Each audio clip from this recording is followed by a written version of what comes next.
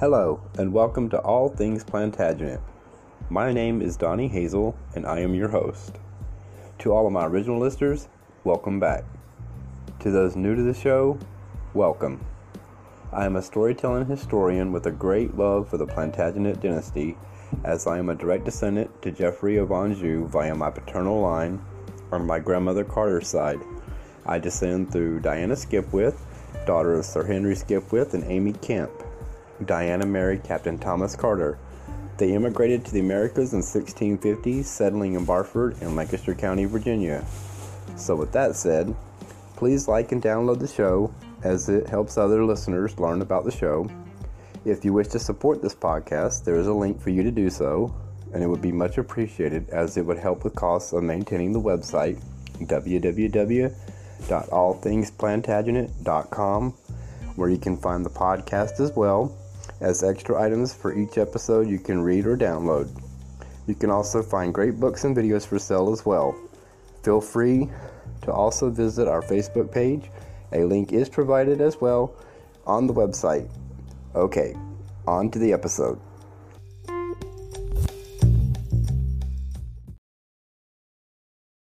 Tantor Audio, a division of Recorded Books, presents Edward III, The Perfect King by Ian Mortimer. Narrated by Alex Wyndham. He who loves peace, let him prepare for war. Flavius Vegetius Renatus, writer on warfare, circa 375.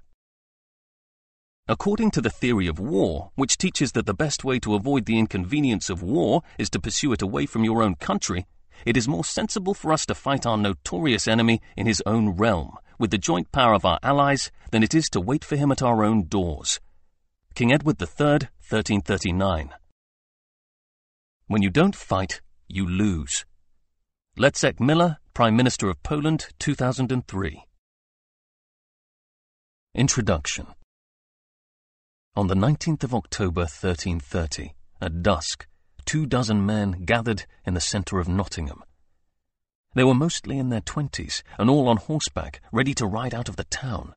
But unlike merchants or pilgrims assembling to set out together, these men were silent and unsmiling. Beneath their riding cloaks, they were all heavily armed. The reason for their gathering lay within the fortress which overlooked the town.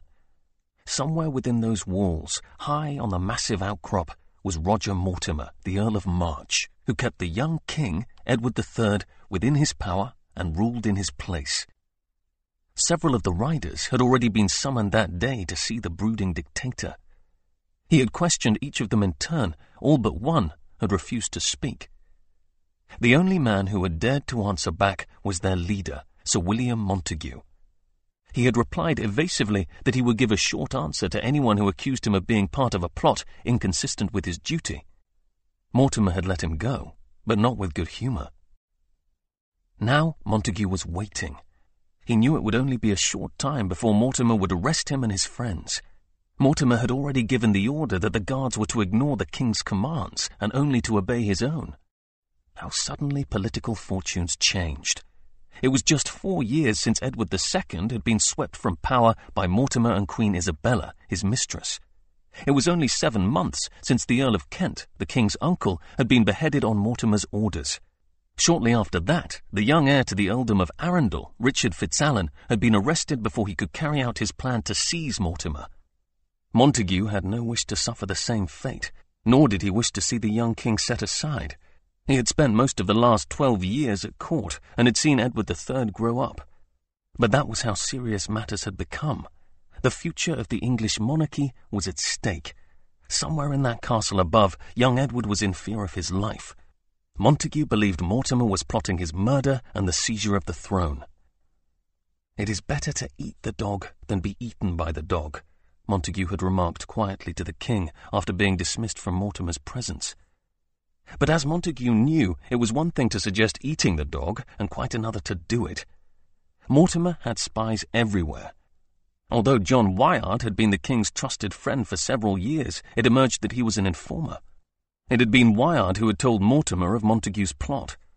Mortimer had been thrown into a fury, like a devil for wrath, and now he was on the defensive, perhaps about to order all their deaths. Already he had mustered troops throughout the kingdom, ready to defend his position. He was, after all, a soldier, one of the very few successful war commanders of the last 20 years. He was a clever manipulator and an arch propagandist. Men like him, when they know their lives are at stake, cannot be trusted. Montague and his men rode through the town and then south, as if they were in flight. But they were not running away. They were about to embark on a dangerous and adventurous mission. Their courage was swelled through their companionship. They were friends as well as fellow plotters. With them rode William Eland, the castellan or overseer of the castle. It was his idea that had prompted them to ride out into the gloom. Some way out of the town, Montague gave the signal for them to stop. By now, Mortimer would have heard that they had fled, but he wouldn't pursue them until the morning, for there would be no moonlight tonight.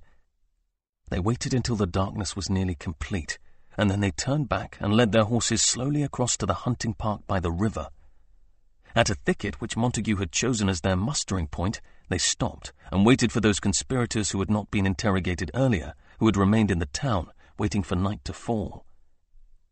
It grew cold. No one came. Before long, they realized that they were on their own. Maybe their companions had been arrested, or maybe their courage had failed them. It was Montague's decision to go on. There were only about 20 men with him, and Mortimer had more than 200 in the castle. Their plan was a desperate one, to attack through a secret passage which William Eland knew.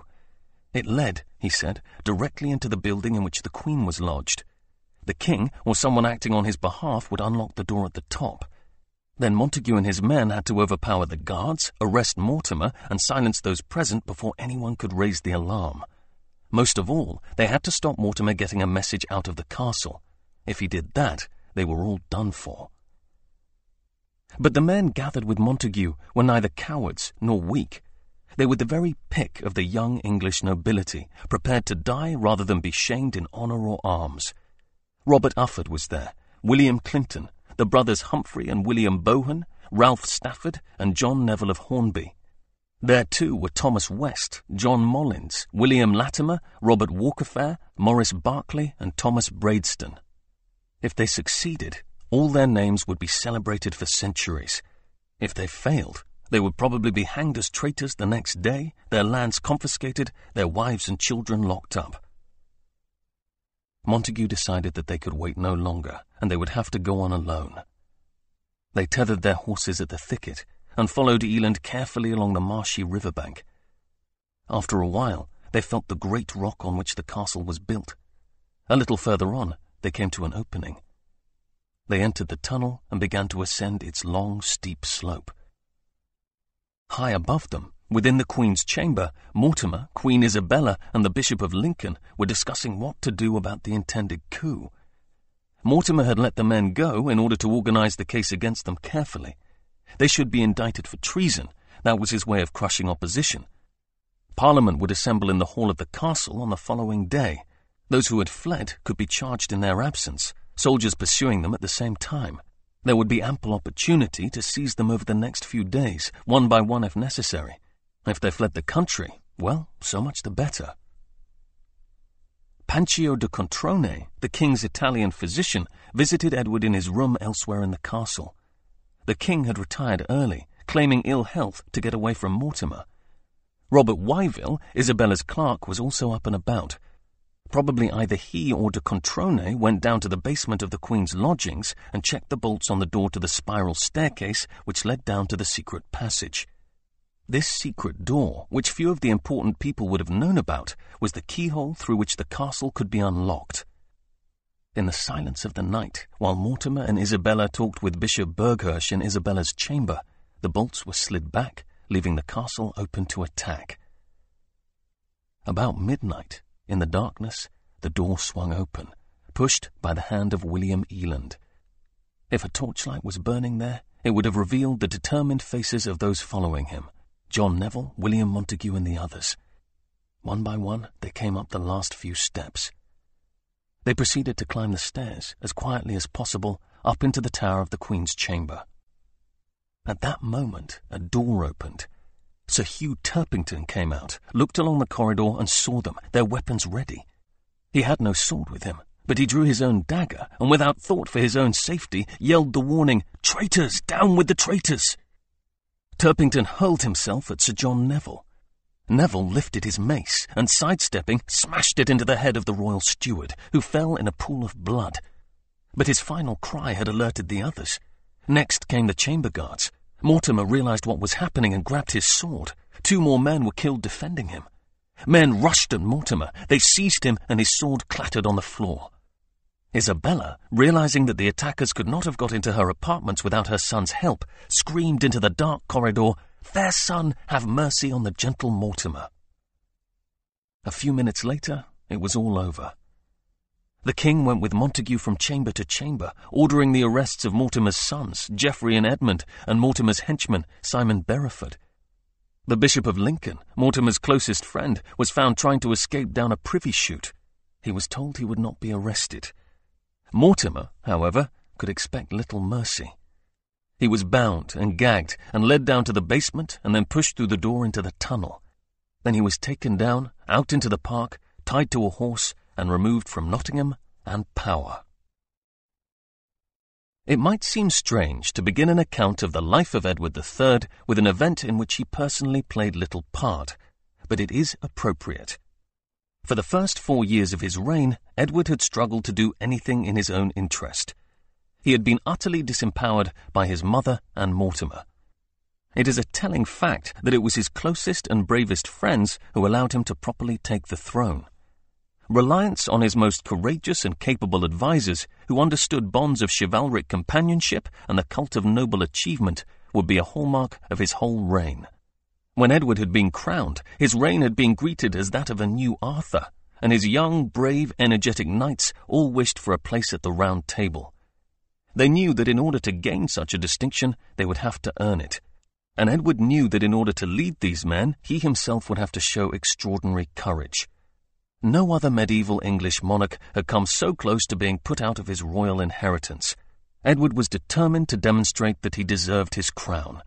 It was this determination which inspired his friends to help him.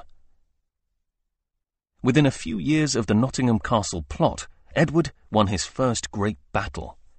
By the age of 50, he was famous as the master of European military strategy. Glorious battle had followed glorious battle. Orders of chivalry had followed chivalric achievements, so that to be a member of his Order of the Garter was an exceptional honor. He had given England pride, prestige, and through the championing of St. George on an unprecedented scale, a new national identity. The nation's wealth had massively increased. The blight of the plague had been weathered. He had taken greater pains than any previous monarch to work with Parliament in framing legislation for the benefit of the kingdom. For the next 300 years, he was hailed as simply the greatest king that England had ever had. Just how great Edward's reputation was and how long it lasted can be seen by referring to assessments of his character written between the 14th and 17th centuries. A contemporary wrote in a long eulogy that he was full gracious among all the worthy men of the world, for he passed and shone by virtue and grace given to him from God, above all his predecessors that were noble men and worthy. His only failing, according to this writer, was his lechery. His moving of his flesh haunted him in his age, and this was the reason why the author thought his life had been cut short. This was intended as a joke. At 64, Edward had outlived almost everyone of his generation. Edward's reputation was still shining 300 years later. In 1688, Joshua Barnes published the first study of Edward in his reign, a huge volume about 850,000 words long. Its short title is The History of That Most Victorious Monarch Edward III, King of England and France and Lord of Ireland, and first founder of the most noble Order of the Garter. In case his readers had any doubts about the eminence of his subject, Barnes spelled out his own understanding of his theme in the preface: the life and actions of one of the greatest kings that perhaps the world ever saw. At the end of the book, Barnes gave his judgment on Edward's character. As a collection of superlatives, it is unique. Edward was fortunate beyond measure, wise and provident in counsel, well learned in law, history, humanity, and divinity. He understood Latin, French, Spanish, Italian, and High and Low Dutch besides his native language. He was of quick apprehension, judicious and skillful in nature, elegant in speech, sweet, familiar, and affable in behavior, stern to the obstinate, but calm and meek to the humble, magnanimous and courageous above all the princes of his days, apt for war, but a lover of peace, never puffed up with prosperity nor dismayed at adversity. He was of an exalted, glorious, and truly royal spirit, which never entertained anything vulgar or trivial, as may appear by the most excellent laws which he made, by those 2 famous jubilees he kept, and by the most honourable order of the Garter, which he first devised and founded. His recreations were hawking, hunting, and fishing, but chiefly he loved the martial exercise of jousts and tournaments. In his buildings he was curious, splendid, and magnificent, in bestowing of graces and donations, free and frequent, and to the ingenious and deserving always kind and liberal, devout to God, bountiful to the clergy, gracious to his people, merciful to the poor, true to his word, loving to his friends, terrible to his enemies. In short, he had the most virtues and the fewest vices of any prince that ever I read of.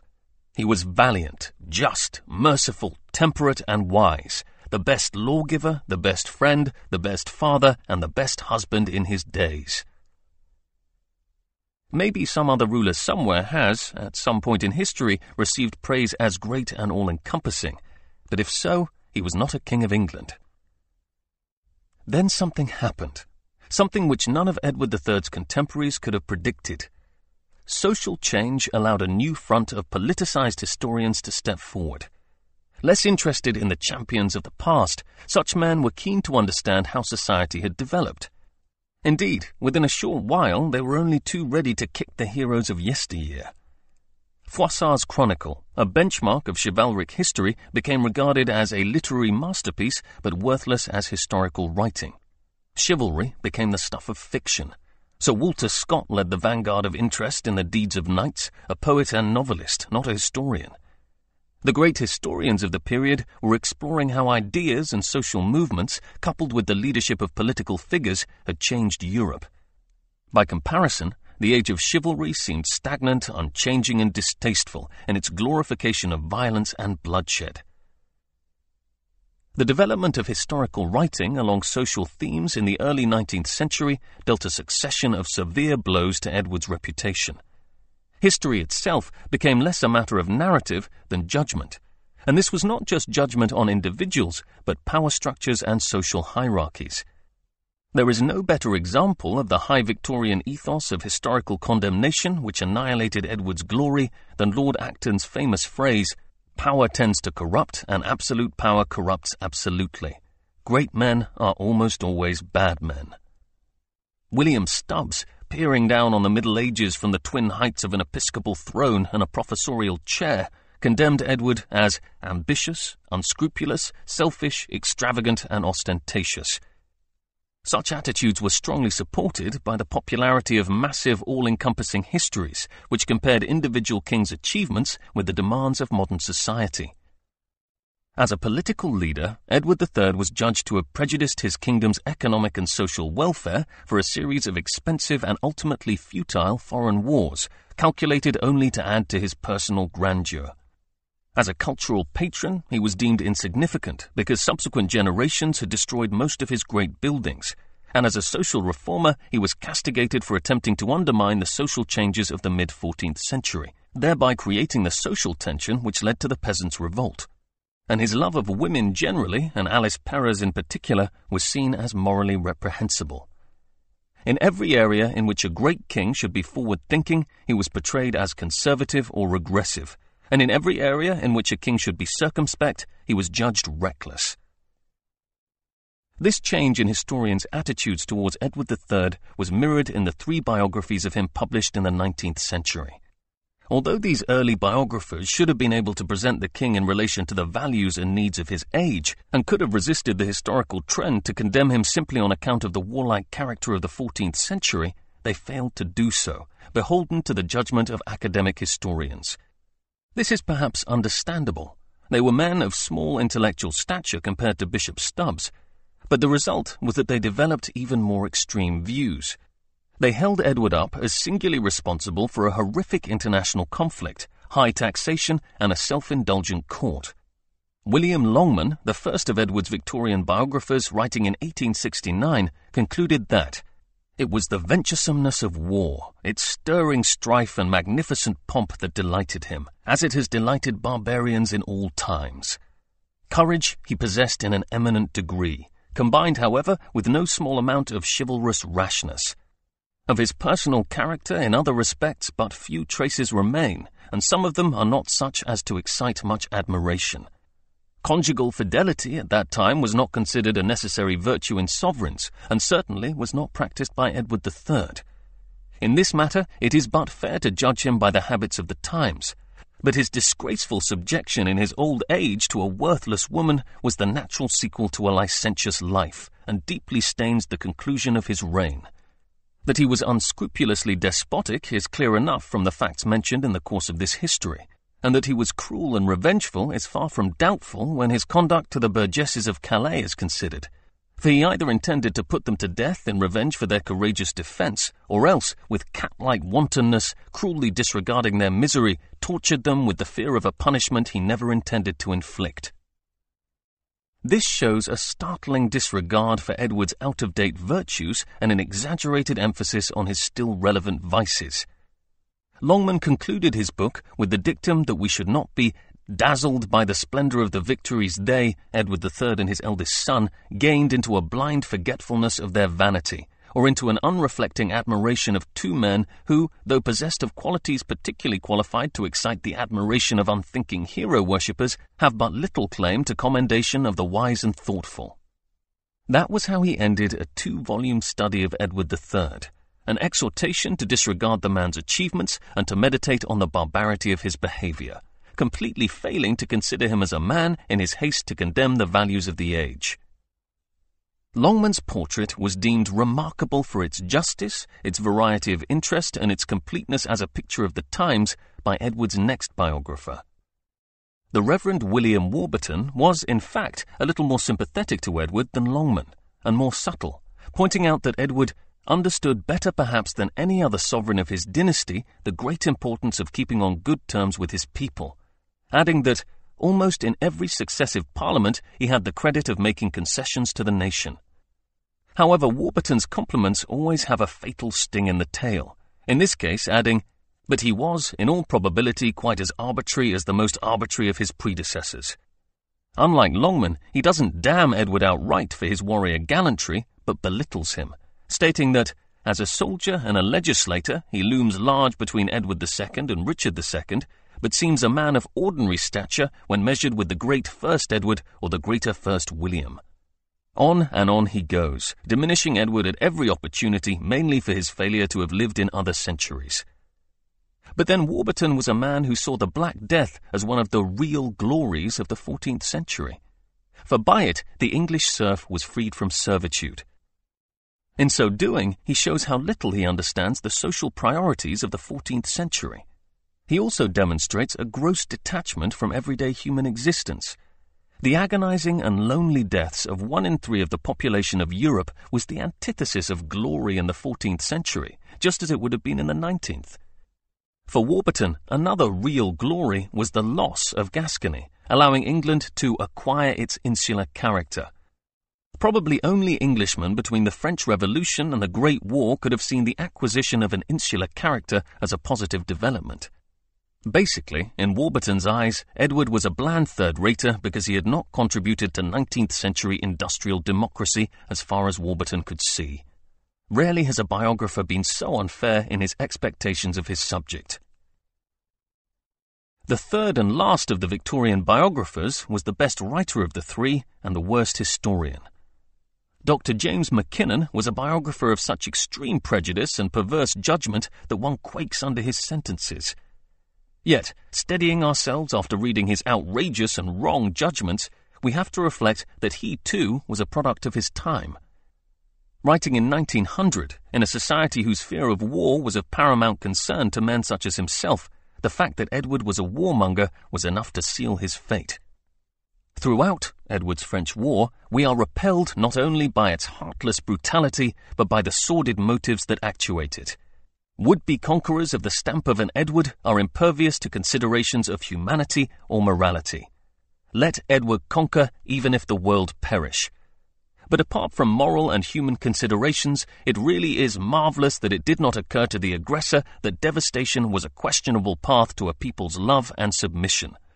Without prejudice, I think I may conclude from a calm view of ends and results that in this matter of external statesmanship, Edward is without balance, without true insight, without morality, without real grandeur, and his reign is that of a man who exhausted his country in the pursuit of selfish and therefore essentially unpatriotic objects. Dr. Mackinnon was not entirely negative about Edward. In fact, unlike Warburton, he allowed a few complimentary comments to stand without qualifying them with gratuitous faint praise. He acknowledged that Edward did not seek to play the despot over the nation and was not devoid of the good qualities of an administrator. He admitted that he did not rule without reference to the law, that he encouraged free trade, a great virtue in the Great Britain of 1900, that he employed Chaucer, and that he was devoted to building in keeping with the trend of the age. But then he socks Edward a huge blow. We could wish that there were no reverse side to this picture, yet we greatly fear that the reverse side is the picture.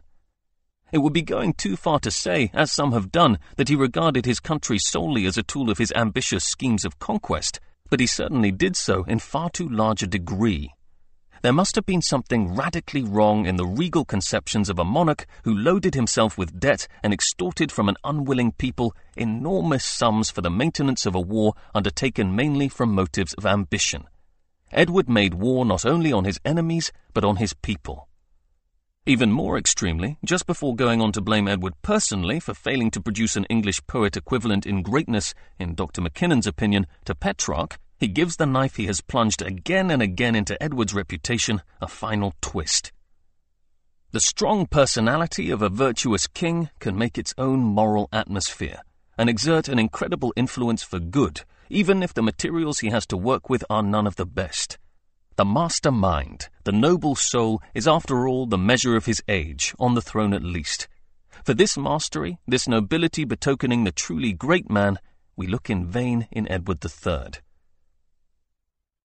So why is this book called The Perfect King? Surely if there is such doubt about his achievements, and if we cannot judge past leaders by our own standards, perfection is an inappropriate term for anyone, especially a king. All kings have failings, and Edward III had as many as most men. But I am inspired by the idea that a monarch's vision of kingship is an important factor, perhaps the most important factor in understanding his life and reign. Kingship is a creative act. To be a good king requires vision in the same way as to be a good architect or a good military commander requires vision. Obviously, vision alone is not enough. A medieval king was required to realize his ambitions under pressure, mindful that thousands of lives, including his own, depended upon his decisions. But we may observe that the least secure medieval kings were those whose concept of kingship did not match their subjects' expectations. The perfect king is not what Edward III was, it is what he tried to be. If all statesmen are less than perfect, the best we can hope for is that they have some vision, some principles, and some idealism, at the outset of their careers at least. The idea that a leader's vision of his role may be the key to understanding his character underpinned the volume which was the precursor to this study, The Greatest Traitor, The Life of Sir Roger Mortimer. In that work, the centuries of opprobrium and denigration which had encrusted the historical reputation of Mortimer were stripped away to see how he himself would have construed his relationship with the king. He was portrayed alongside other characters who had royal associations to show his role models, his rivalries at court, and the opportunities open to him. In this way, his ambitions and vision were contextualized, and his character, or at least his career, could be understood in its varying stages, not as a static finished product, but as a human development. It is harder to do this with a king. Earls can be compared with earls, barons with barons, but the social pyramid permits no comparisons for a monarch. Hence we find kings being compared with each other. This is justifiable in some respects. Edward III was inspired by his grandfather, Edward I, and deeply conscious of his father's failings. But it would be wrong to compare him as a monarch with, say, William I, or even his grandfather, for the challenges he faced were of an altogether different nature. This is why it is intellectually incongruous to find kings compared in the pages of history books, and judged as less or more successful in relation to each other, like so many schoolboys in the curriculum of national progress. Yes, we may play the teacher and call out the names of Edward I, Henry V, Richard I, and William I to award them each a gold star for being outstanding war leaders. But in so doing, we must consider the opportunities open to them. Why not call out Henry II in the same group? Because he fought no war sufficiently important for that to become the chief characteristic of his reign. This was not because he lacked the qualities of a war leader. His reputation was so great that he did not need to demonstrate his leadership skills on the field of battle. In describing the life of a medieval king, we need to get behind the traditional images of war leaders and legislative reformers to see the individual in relation to his own ambitions and the expectations of his contemporaries, carefully distinguishing between the achievements of the ruler and the reign. These problems of royal historical biography, extricating the character of the man from the obscuring effects of historical judgment, distinguishing between the character of the king and the characteristics of his reign, and assessing the king's achievements in terms of his own vision and challenges, are general and apply to most political leaders. The biographer of Edward III must deal additionally with problems which are peculiar to his reign. The most obvious is the extraordinary romanticism of the sources and the chivalric fervour of the period. To read about the events of Edward's reign is to experience the opposite of the willing suspension of disbelief. One constantly has to question whether events could really have happened as recorded by his contemporaries. The opposite effect is at work, the constant nagging of disbelief. Edward III's experiences are so extraordinary that the period 1326 to 50 reads at times like a fairy tale with footnotes. This raises some serious issues. How can we account for the unattainable ambitions of men who dreamed of chivalrously fighting to the death, an elite whose very raison d'etre was to don armour and charge into battle, hoping for a glory which was not only personal but spiritual? Will we ever be able to understand them? The age is too much the stuff of boys' own stories. The valiant warrior, the noble king, the lady and her lover. The modern world simply does not believe in heroics and passions on this scale. Scholarship especially runs scared of fervent quests for glory. If we acknowledge the existence of such feelings, we tend to diminish them. The fearless knight becomes illiterate and ignorant. The passionate lady becomes a woman frustrated by a male-dominated society. We cynically explain the motives of the man who goes on campaign or fights to the death for his lord. Perhaps only the anonymous men at the bottom of the social spectrum, the landless labourers who lifted their spades in the years following the Black Death and started to conform to the modern stereotype of the downtrodden peasant resentful of his servitude, gain widespread and genuine modern sympathy. There is another side to this romanticism or cynicism coin. At some points in Edward's life, the evidence does not read as fable, but should. Edward III and his contemporaries were some of the greatest propagandists who ever lived, and inclined not only to spin a skirmish as a chivalric victory, but also to downplay an embarrassment or to destroy evidence relating to secret or compromising events.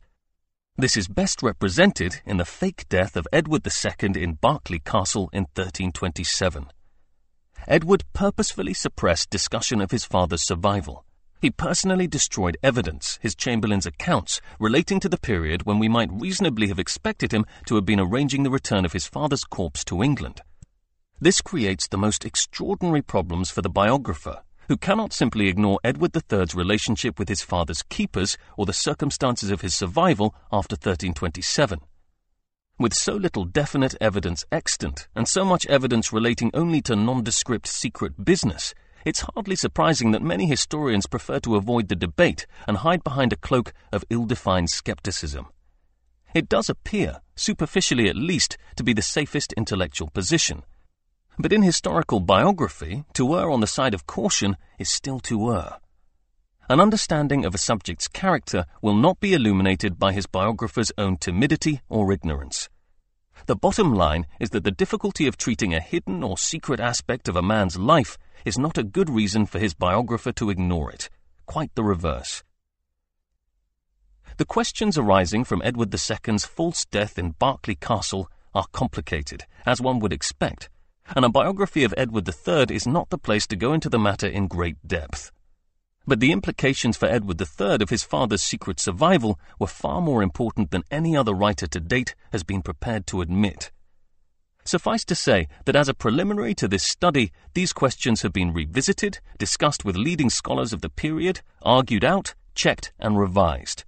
The result is the most thorough analysis of the information structures underpinning the narrative of the demise of a medieval English king.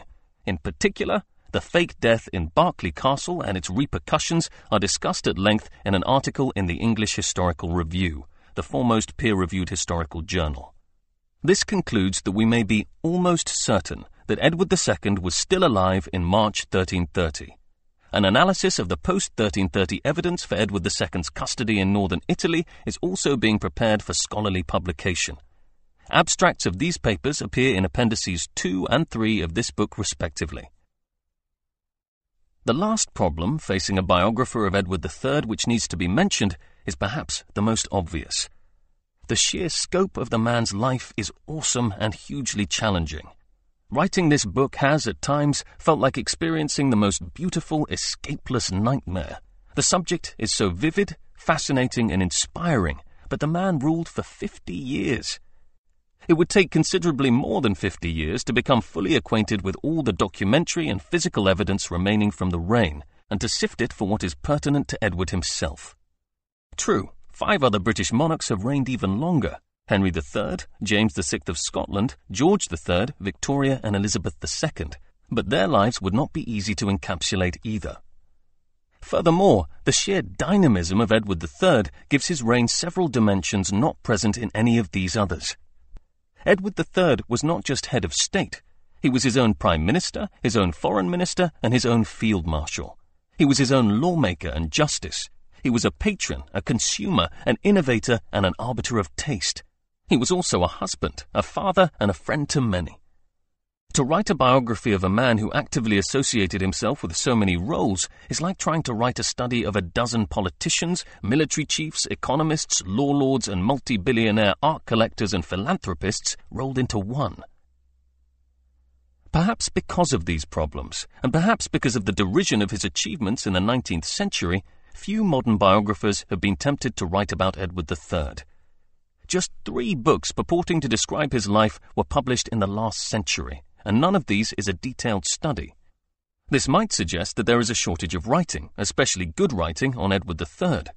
But if we look for books on aspects of his kingship, we find an abundance in the form of studies of the 100 Years' War, chivalry, his sons, especially the Black Prince and John of Gaunt, his eminent ecclesiastical contemporaries, coinage, literary characters, especially Froissart, Chaucer and Langland, the development of Parliament, the development of the English language, the Black Death, local government, the wool trade, social regulation, and the laws of treason. There is a willingness to write about his reign which is strangely contrasted by a reluctance to write about his character. Some scholarly articles, particularly Mark Omrod's consideration of Edward's personal religion, are biographical and repay repeated reading in an attempt to understand the man. But the vast bulk is like the flotsam which scatters the sea after the sinking of a great ship. It's obvious that something huge and magnificent was here and has disappeared from view, but one struggles to see exactly what. This book is by no means the first work to restore Edward III to a more appropriate place in the pantheon of English kings. That distinction probably should go to 2 very different pieces of mid-20th century scholarship. Edouard Perroy, a professor of medieval history at the Sorbonne, wrote his extraordinary book, The 100 Years' War, in 1943-44, while fighting for the French resistance, or, as he put it, playing an exciting game of hide-and-seek with the Gestapo. He had no access to his research materials at the time, but, in his words, suddenly flung into outlawry, abruptly parted from my familiar environment of students and books, I seemed, in contact with this present so harshly real, to gain a better understanding of the past. And he added that as a result of his circumstances, certain actions had become more comprehensible. One is better placed to explain a surrender or to excuse a revolt. His Edward was a successful diplomat as well as a military leader, able to outmaneuver Philip of France at almost every opportunity. A political genius, fertile in fresh ideas, but at the same time a cold calculator who drew up long-term plans, knew where he was going and what he wanted, and surpassed his adversary in the diplomatic sphere just as he crushed him on the field of battle. Perroy also destroyed the idea that the cause of the 100 Years' War was Edward's dynastic ambitions. Nothing is further from the truth, was his view on the subject. Everyone seriously interested in the 14th century has been in his debt ever since. The other pioneering rehabilitation was May McKissac's landmark lecture, Edward III and the Historians, delivered in May 1959. In a straightforward and brilliant piece of historical observation, in which practically every sentence is a revelation or a delight, and many are both, she at once showed how Edward III had been the victim, not the subject, of historians since the early 19th century. Historians whose whole thinking has been conditioned by notions of development, evolution, and progress sometimes find it hard to recognize fully or to remember consistently that these meant nothing to medieval man. Or, Edward III in the days of his glory is hidden from us by the cloud of contemporary adulation. Wonderful. Perhaps this short lecture should be handed out to all history students in the hope that thereby a little wisdom can be shown to be a powerful tool in assessing a man's achievements. Its 15 pages end with a final sentence which is the launchpad for most modern writing on the king's character. For all his failings, it remains hard to deny an element of greatness in him, a courage and a magnanimity which go far to sustain the verdict of one of the older writers that he was a prince who knew his work and did it. Since 1959, various writers have gradually pushed towards a closer and more realistic understanding of Edward III. In 1965, he was the subject of Ranald Nicholson's excellent Edward III and the Scots, in which his importance in turning England from a feudal kingdom into a nation was underlined. The 1970s saw little Edward III-related activity, although 4 biographies of his eldest son, the Black Prince, appeared in just 3 years. Probably the major contribution at this time was Michael Prestwich's spirited evocation of the period in his 3 Edwards, War and State in England, 1272 to 1377, published in 1980. By this date, Edward's leadership skills had set him back on the list of England's successful kings, and Prestwich's book brought home Edward's courage and patronage of chivalry and the adulation of his contemporaries. The 1980s saw the renaissance of serious attention on Edward III, particularly with a series of original and impressive biographical articles by Mark Ormrod. This attention continued in the 1990s and 2000s in works such as Ormrod's own The Reign of Edward III, Juliet Vale's Edward III and Chivalry, Clifford Rogers' original and revealing book on Edward's military strategy, War, Cruel and Sharp, and a volume of essays edited by James Bothwell, The Age of Edward III. By 1992, after more than a century of prejudice, it was possible for a scholar once again to hold the view that the 50 years from 1327 until 1377, which encompassed the reign of King Edward III, can be reckoned one of the longest and most successful periods of late medieval kingship. Lastly, although it is not a direct study of Edward III, it would be churlish not to mention the first 2 volumes of Jonathan Sumption's multi-volume work on the 100 Years' War. Outstanding for the very high quality of writing, narrative accessibility, scope, and detail from both the English and French perspectives, these books reveal Edward as a harassed, impetuous, frustrated, and egotistical man, but a capable, committed, and sometimes brilliant war leader on the bloody stage of 14th century Europe. They certainly provide the best available account of the great conflict which can only briefly be covered in a single-volume biography of one of its many leaders.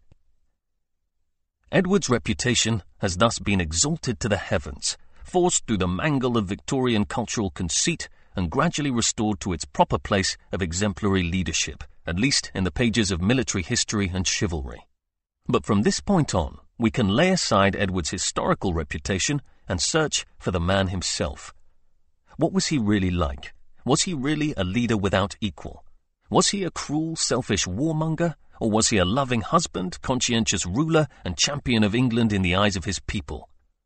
What should concern us primarily from here on is not how Edward's successors thought of him, nor what the future will think of him, nor even what the most up-to-date academic judgment makes of his successes and failures in relation to his society, but who he was, what he wanted to be, how his contemporaries saw him, and what he thought of himself. To determine these things might be the hardest historical task there is. It's like trying to describe an ancient bonfire on the strength of its wind-blown ashes. but the fact that this man existed in truth and lived a life which is so unlike our own, and yet experienced triumph, glory, disaster, suffering, fear, grief, and love in ways which we would all recognize, is a good enough reason to make the attempt. 1. Childhood. Of all the stages in the life of a resourceful and imaginative individual, childhood is the most important and the most difficult to understand. We need to think about a boy's physical well-being as he developed, as well as his education, social situation, and religious outlook. We have to consider his associations with relatives, companions, and mentors. With regard to medieval characters, prophecies, feuds, and spiritual cults dominated families for generations and cannot be passed over simply because of their lack of relevance in the modern world. We must understand the strict definitions of hierarchy and the fighting and leadership skills which noble heirs were expected to display. With regard to royalty, we must also think of the huge weight of public expectation on a young prince. With a growing boy of any class, we must pay a thought to what he simply liked to do, what he found fun. Thus it is fair to say that it's a major failing of all the previous biographies of Edward III that his childhood has either been completely ignored or covered by a chapter describing his father's shortcomings as a monarch. It is easy to see why this has happened. There's very little information available on Edward III's early life except his father's rule. However, there is no doubt that Edward's relationship with his father was much more important and complicated than merely seeing at first hand how his father's antagonism of the most important nobles led to civil war. What about his personal feelings towards his father? What about the bonds of trust, rivalry, humor, friendship, mutual support, love, and, eventually, gratitude, which a son often feels for his father and a father often feels for his son? And what about his relationships with other people, for instance his mother? Existing studies say almost nothing of personal relevance between his birth and baptism in November 1312 and his creation as Duke of Aquitaine in September 1325. Practically the only personal facts regularly mentioned about him in this period are his creation as Earl of Chester, his first being summoned to Parliament at the age of 7, and the supposed appointment of Richard Berry as his tutor. With such shortage of material, it is not surprising that writers have concentrated on the political turmoil of his father's reign, with the overt or implied understanding that young Edward saw his father make a mess of ruling his realm and vowed to try to do better. We too can try to do better. For a start, we may take a very different view on his relationship with his father, about whom we know much more than Dr. Mackinnon, who, in 1900, began his biography of Edward III with the line, "A more complete ninny than Edward II has seldom occupied a throne." Edward II's failings as a king did not arise from stupidity or a desire to be obtuse and overbearing towards his subjects. He was undoubtedly one of the most pious kings of medieval England, deeply conscious of his indebtedness to God for his great status, and a sincere believer in the power of the intervention of the saints. He was a man who loved to be generous and to be seen to be generous. At the same time, he could be cruel, and he didn't have much of a capacity for forgiveness or even toleration. He was capable of huge affection, but preferred genuine closeness to the formal bonds of diplomatic and military friendship. He had a keen sense of humor and a rare ability to express it. In 1305, he wrote to his uncle, Louis Devereux, sending him a big trotting palfrey which can hardly carry its own weight, and some of our bandy-legged harriers from Wales who can well catch a hare if they find it asleep, and some of our running dogs which go at a gentle pace, for well we know that you take delight in lazy dogs. As a young man, Edward II's closest companion, and most would say the true love of his life, was the dashing Piers Gaveston, a Gascon knight's son, 3 years older, who was outrageously witty, unashamedly rude, clever, physically strong, and brilliant enough with a lance to humiliate the proud heirs of England's most important families in the joust, the sport they rated above all others. In the words of a well-informed contemporary, Edward adopted Gaveston as a brother and cherished him as a son. Gaveston, in return, gave Edward the confidence to be his unconventional self. Above all else, Edward II wished to establish himself as an individual, not a model prince, and in so doing he embarked on a personal rebellion against authority which lasted for much of the rest of his reign. Gaveston was murdered in June 1312 by the Earls of Lancaster, Warwick and Hereford, and the country was plunged into turmoil. Many feared the king's wrath. It seemed that the bloodiest of civil wars was about to break out. The king summoned the earls responsible to London to account for themselves, and they responded with armed force. Lancaster came with 1,000 horsemen and 1,500 foot soldiers, Warwick with troops from the Forest of Arden, and Hereford with a crowd of Welsh woodland wild men. Their troops encamped between St. Albans and Ware, within marching distance of the city. Edward, of Blackfriars, urged the citizens of London to defend their gates and walls. He summoned Parliament to Westminster to discuss the crisis, and the Earls of Pembroke and Surrey urged him to make war on those who had authorized the killing. A papal envoy, Cardinal Arnaud Nouvel, arrived at the end of August and negotiated directly with the rebel earls at St. Albans. He persuaded them to meet the king. But when the earls finally arrived in the city, they came heavily armed. The Earl of Gloucester, the king's nephew, then took up the duty of chief negotiator. He achieved little, for the king refused to accept that his most cherished friend was a traitor, and the earls refused to acknowledge that their killing amounted to murder.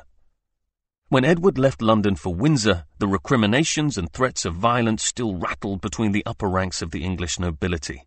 Civil war seemed the most probable outcome. In such a political atmosphere, on May the 13th, November 1312, Edward III was born at Windsor. The country's relief was described by the contemporary author of The Life of Edward II. Amid this uproar, with various rumours flying hither and thither, while one man foretold peace, his neighbour war, there was born to the king a handsome and long-looked-for son. He was christened Edward, his father's name. This long-wished-for birth was timely for us, because by God's will it had two fortunate consequences. It much lessened the grief which had afflicted the king on Piers, Gaveston's death, and it provided a known heir to the throne. All across England there was celebration. A monk at St. Albans recorded that by this birth all England was made joyful and his father was made happy again, for it tempered that sadness he had felt since the death of Piers. The monk went on, "On that day his love of the boy began and the memory of Piers began to diminish." Edward, it would seem, had redeemed the situation. By his very birth he had pulled the country back from the abyss.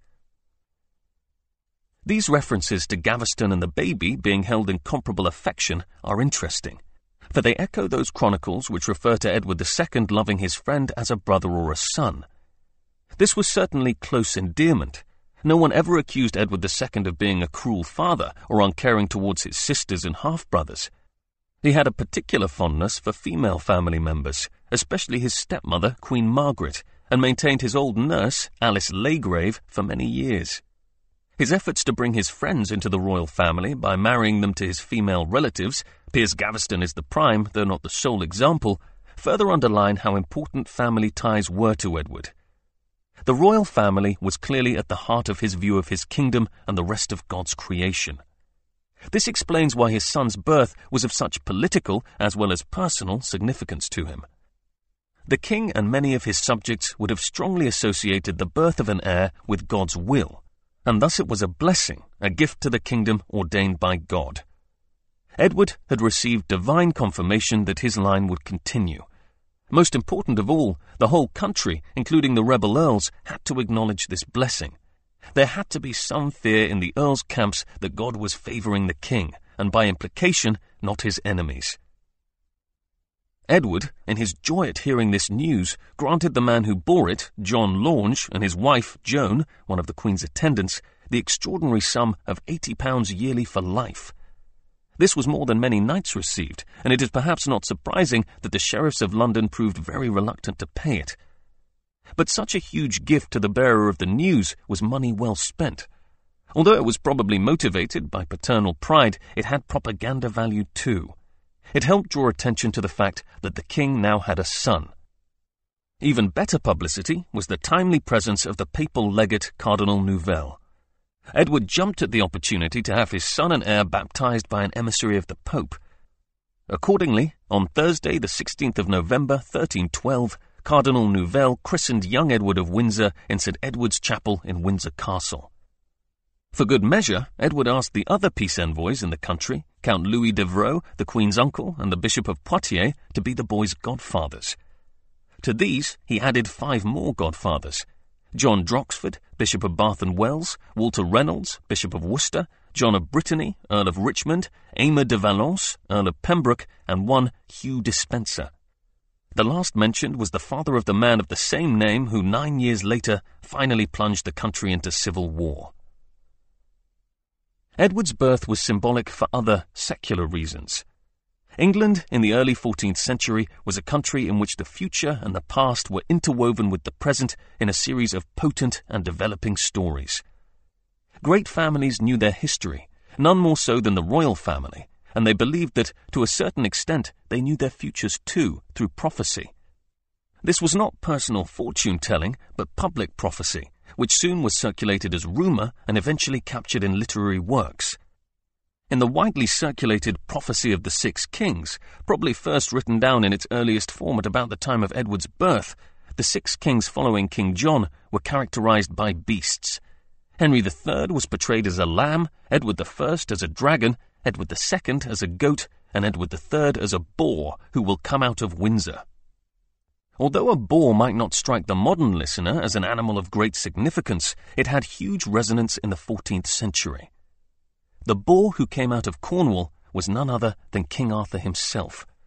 Moreover, the boar who will come out of Windsor was prophesied to have the head and heart of a lion. He would wear 3 crowns, an oblique reference to the 3 crowns of the Holy Roman Empire, 1 iron, 1 silver, and 1 gold, and be buried at Cologne amongst the tombs of the 3 kings, the Magi, who were then understood to be the first Christian kings. To many contemporaries, the future was clear. Edward II would lose his kingdom. He would die overseas. After his death, his successor, Edward of Windsor, would win fame as a warrior king, become Holy Roman Emperor, and win battles across Europe, regaining the lands which his ancestors had lost. The people of England could have some faith that their newborn prince would grow up not just to be a king, but a lion-hearted and victorious one. The large number of copies of this prophecy allow us to be reasonably confident that Edward knew it. A revision updated in about 1327 was incorporated into the most popular chronicle of the day, the Brut, written in the mid-1330s, of which Queen Isabella owned a copy at her death. Later in his life, Edward specifically renounced any intention of being buried at the shrine of the 3 kings in Cologne, suggesting he knew this was widely expected of him. When personally visiting the shrine in 1338, he gave a large amount of money to be spent on upkeep of the building, so that part of the prophecy was familiar to him by then. But whether he believed all of it, totally, is another question. While certainty in such matters is not possible, it is probable that he recognized that true prophetic writing could contain kernels of truth. When declaring that he wished to be buried in Westminster rather than Cologne, he did not merely pass an idle remark. He swore a solemn oath, so he seems to have taken the original prophecy seriously. And there is good evidence that royal prophecies were taken seriously by Edward's father, for Edward II had faith in one prophetic story in particular, the oil of St. Thomas. The story of the oil of St. Thomas stated that when Thomas Becket had been in exile, the Virgin Mary had appeared to him in a dream. She had announced to him that the 5th king after his time, Edward II, would be a benevolent man who would fight for God's church and reconquer the Holy Land. To assist this king and his successors, the Virgin entrusted Becket with an ampulla of sacred oil and directed him to give it to a monk of St. Cyprian's monastery. The monk hid it in the church of St. George of Poitiers, with a sheet of metal inscribed with the prophecy itself. After an attempt to steal it had failed, it had come into the possession of the Duke of Brabant, Edward II's brother-in-law, who had brought it to the king's coronation in 1308. It was not used, however. 10 years later, Edward II claimed that he believed the reason his reign was so unsuccessful was because he, the 5th king after Becket's time, had failed to be anointed with the oil. And in so doing, he had failed not only his kingdom, himself and his successors, but also St. Thomas and the Virgin Mary. So anxious was he for some respite from his failure that he wrote to the recently elected Pope John XXII, asking him whether he would send a cardinal to anoint him with the oil. The Pope refused the services of a cardinal, but said if the king truly believed the story, it would not be sinful for him to be anointed. That Edward II raised such a matter privately with the Pope suggests his interest in this prophecy was not merely political, but spiritual too. He believed it. We do not know how deeply Edward III shared his father's view of this or any other prophecy. It may just be coincidence, but the three most important divine figures in Edward III's life, the Virgin Mary, St. Thomas of Canterbury and St. George, all appear in this story. But in an age when most people believed in destiny, Edward would have understood that it was widely held that he would become a military conqueror abroad and a champion of the Church, a man whose leadership had been awaited for centuries. It was an utterly traditional role for a king, very similar to that of his grandfather, the majestic and fearsome Edward I, but it was also wrapped in romance and religious mysticism, and thus embodied all the virtues of 14th century kingship. If there was a fly in the prophetic ointment, it was the day of the birth. The 13th of November was St. Bryce's day, and St. Bryce was not the sort of saint by whom one would choose to be governed. He was a pupil of the 5th century saint St. Martin of Tours, and used to tease his master with sarcastic comments, not always stopping short of insult, calling him half-witted, for instance. St. Martin responded by praying that Bryce would succeed him as Bishop of Tours, and prophesying that he would be treated very badly during his episcopacy. So it happened. Bishop Bryce was charged at the age of 33 with fathering his washerwoman's child. On commanding the baby to speak in the name of Christ to reveal whether he was the father or not, the people accused him of witchcraft.